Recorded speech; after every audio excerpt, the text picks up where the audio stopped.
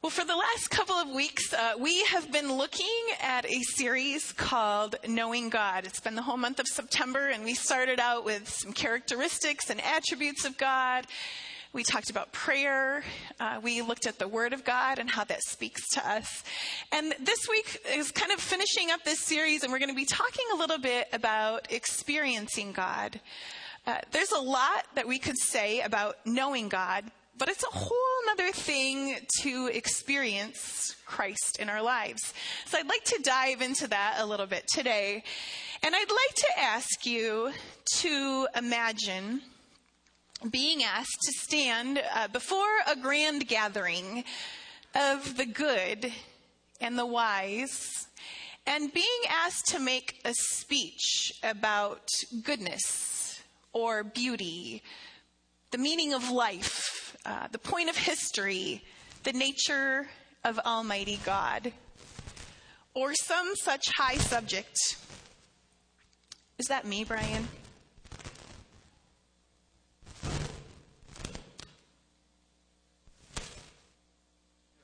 It is? Is it too close to my mouth? Okay, I'll move it away. Is that better? All right, we'll try that. All right. So, once again, you're at a grand gathering and you're asked to talk about a very high subject, right? And you have no material at your disposal but an accounting of a humiliating, bloody execution at a garbage dump outside a rebellious city in the Middle East. And it's your task to argue that this story right here, this is the key to everything in life and to all that we know about God. Well, this was precisely the position of Paul in Corinth. He's standing before the populace of this cosmopolitan, sophisticated city of the empire. And here, Paul has to proclaim that this whipped, bloody, and scorned Jew from Nazareth was God with us. So I'd like to take a moment and have you read with me 1 Corinthians 1:18 through 25. And here are the words that Paul spoke to them in Corinth. He says, "For the message of the cross is foolishness to those who are perishing, but to us who are being saved, it is the power of God. For it is written, I will destroy the wisdom of the wise, and the intelligence of the intelligent, I will frustrate that. Where is the wise person? Where is the teacher of the law? Where is the philosopher of this age? Has not God made foolish the wisdom of this world? For since in the wisdom of God, the world through its wisdom did not know him, God was pleased through the foolishness of what was preached to save those who believe.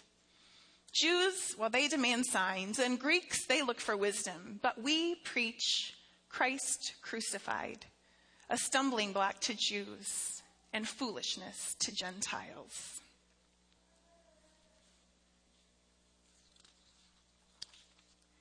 But to those whom God has called, both Jew and Greeks, Christ the power of God and the wisdom of God.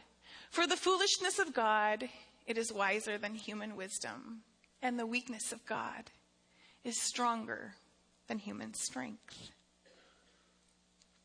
Well, as Paul says here, he's got his work cut out for him.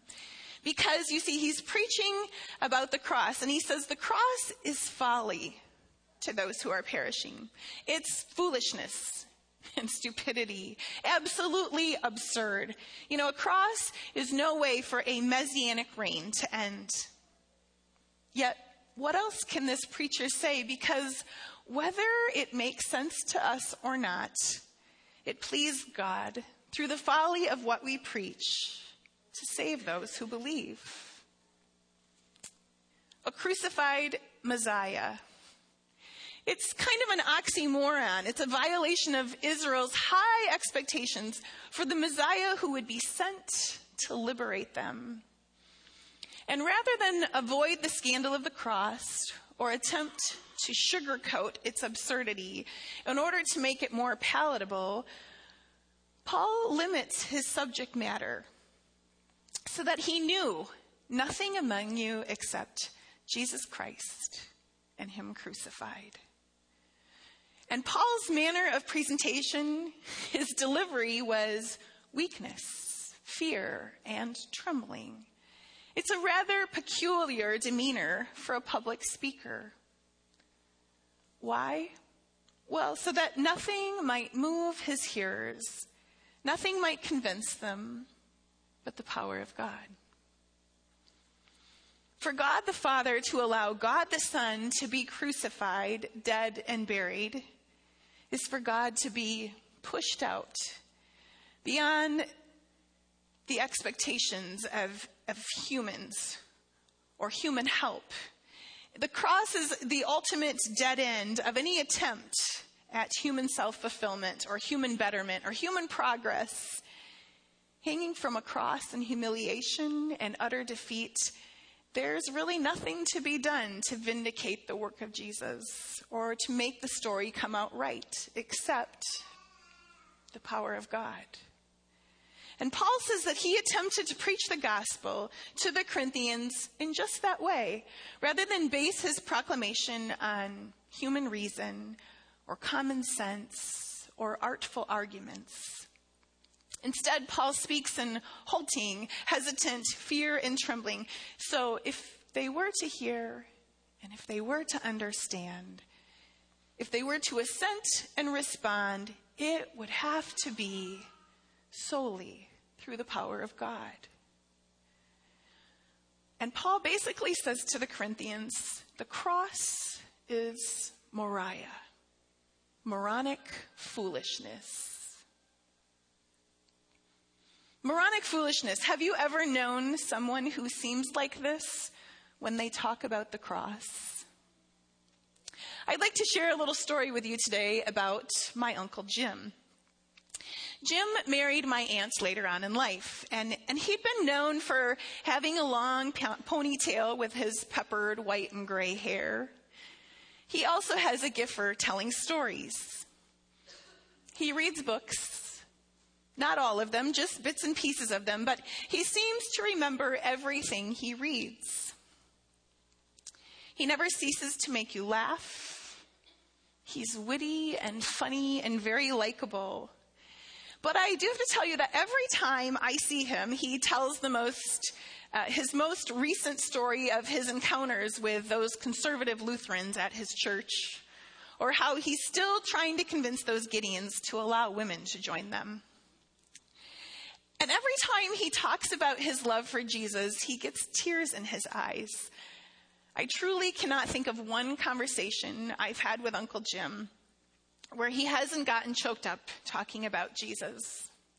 In fact, when I asked him if I could share this story with you today, his response was, "Only strong men cry. The weak ones can't handle the emotions."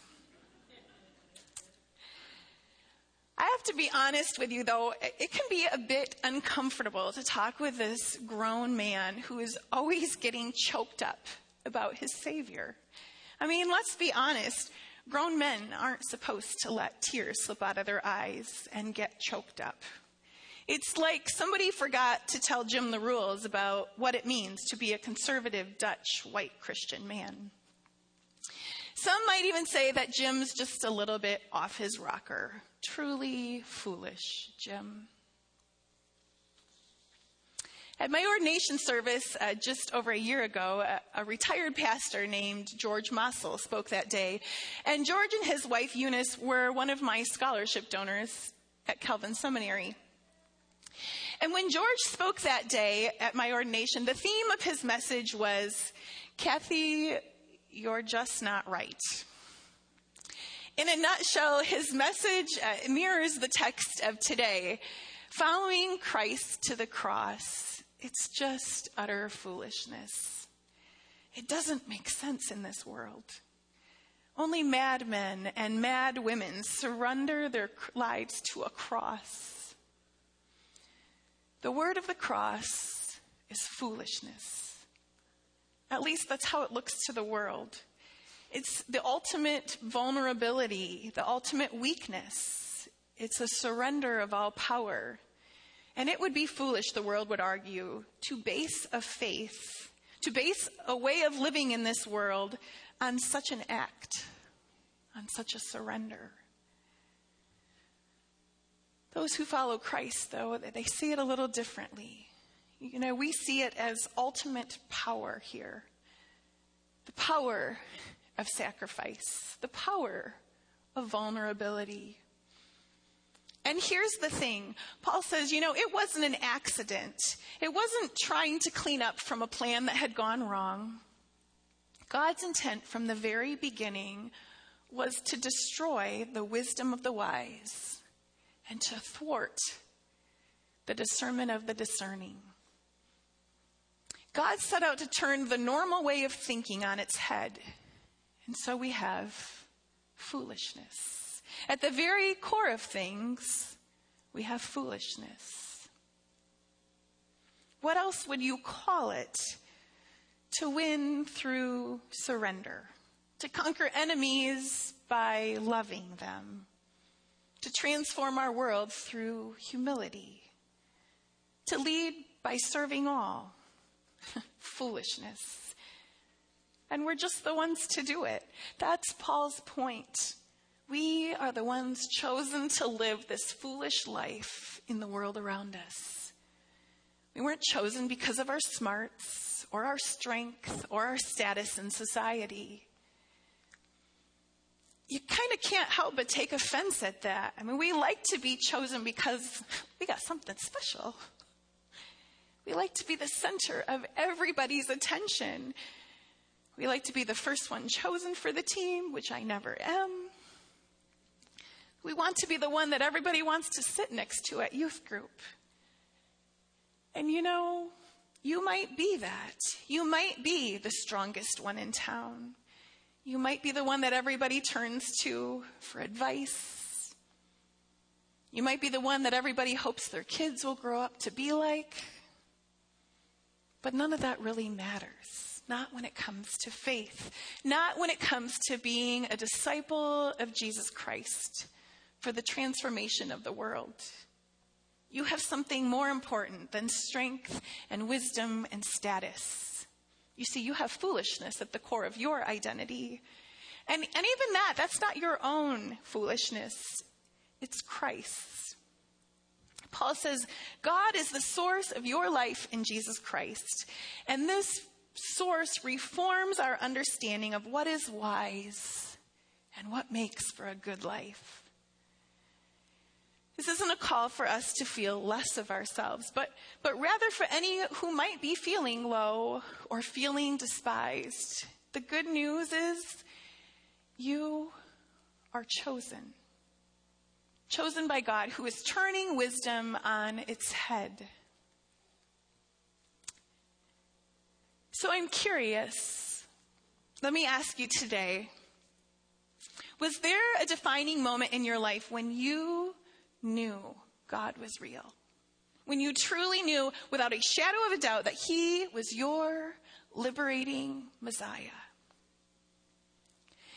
If so, I would have probably assumed that scientific facts had nothing to do with that moment.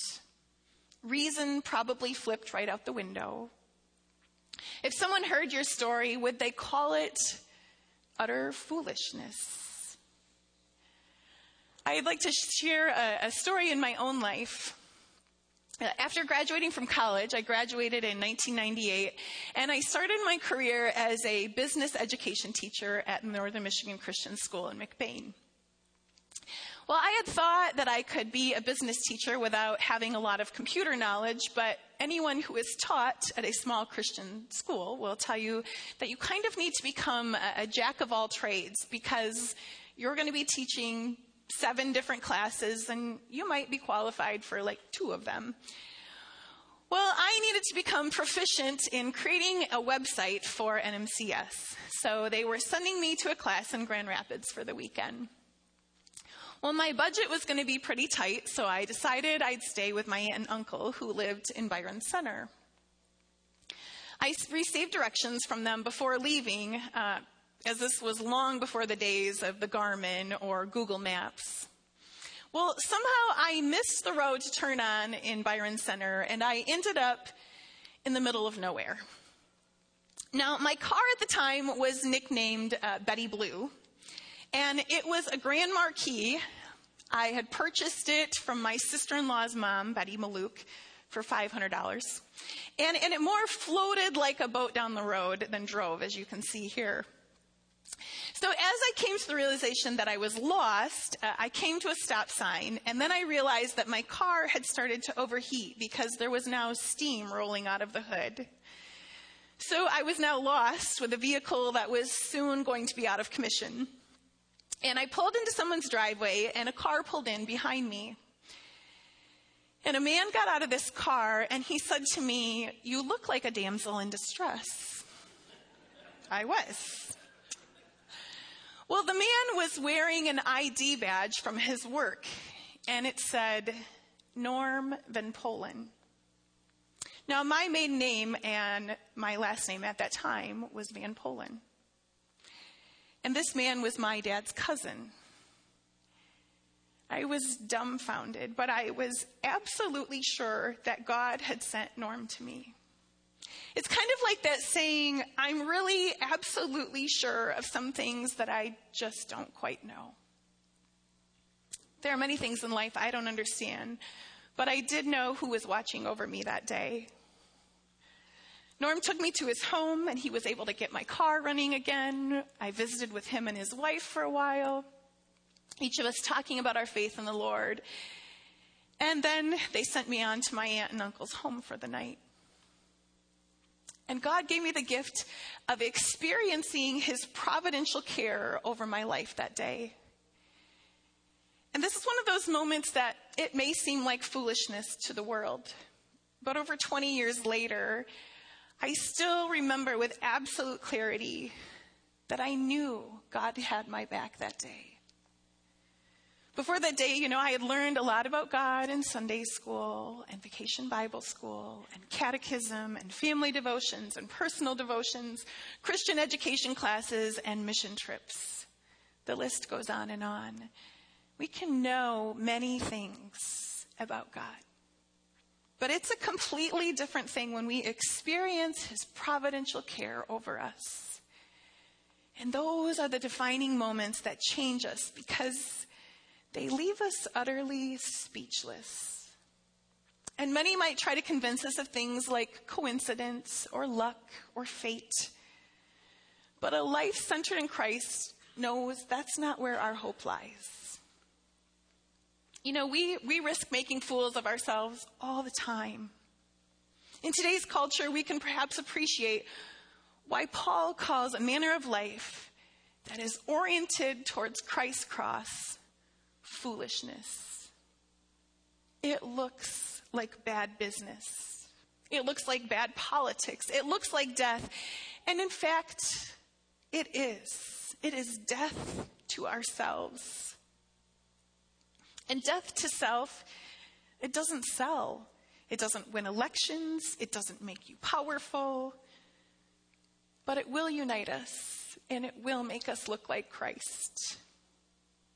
To wear our hearts on our sleeves, to not be afraid to put our feet in our mouths, to speak words with power and words as deeds. We are called to proclaim that, yes, it is true. Though it blows wisdom sky high into the hopelessness of the world, the hope of the world is born there. We are told the lamb will lie down one day with the lion. New Jerusalem will come down out of heaven like a bride adorned for her husband. And we are told they shall not hurt or destroy any more on my holy mountain, says the Lord. And we're called not just to proclaim these things, but would also, in whatever half-baked way we can, to peel back the night a little, to draw back no more than 1/8 of an inch of the curtain of the dark that hides the splendor from us. So God grant us the wisdom and the courage and the madness and the holiness to be heralds of his miracle. To be reckless fools for Christ. Would you please pray with me?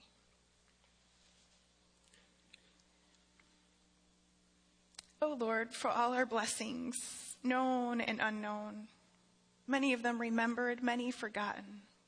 But in all of them, we give you thanks today. We ask that you would bless us and keep us and all the ones we love, and even all the ones we don't know how to love. Speak through our bumbling lips the word that became flesh, and guide our reluctant feet where you would have us to go. We ask it in the name of him who comes, the Rose of Sharon and the Prince of Peace, Jesus Christ our Lord. Amen.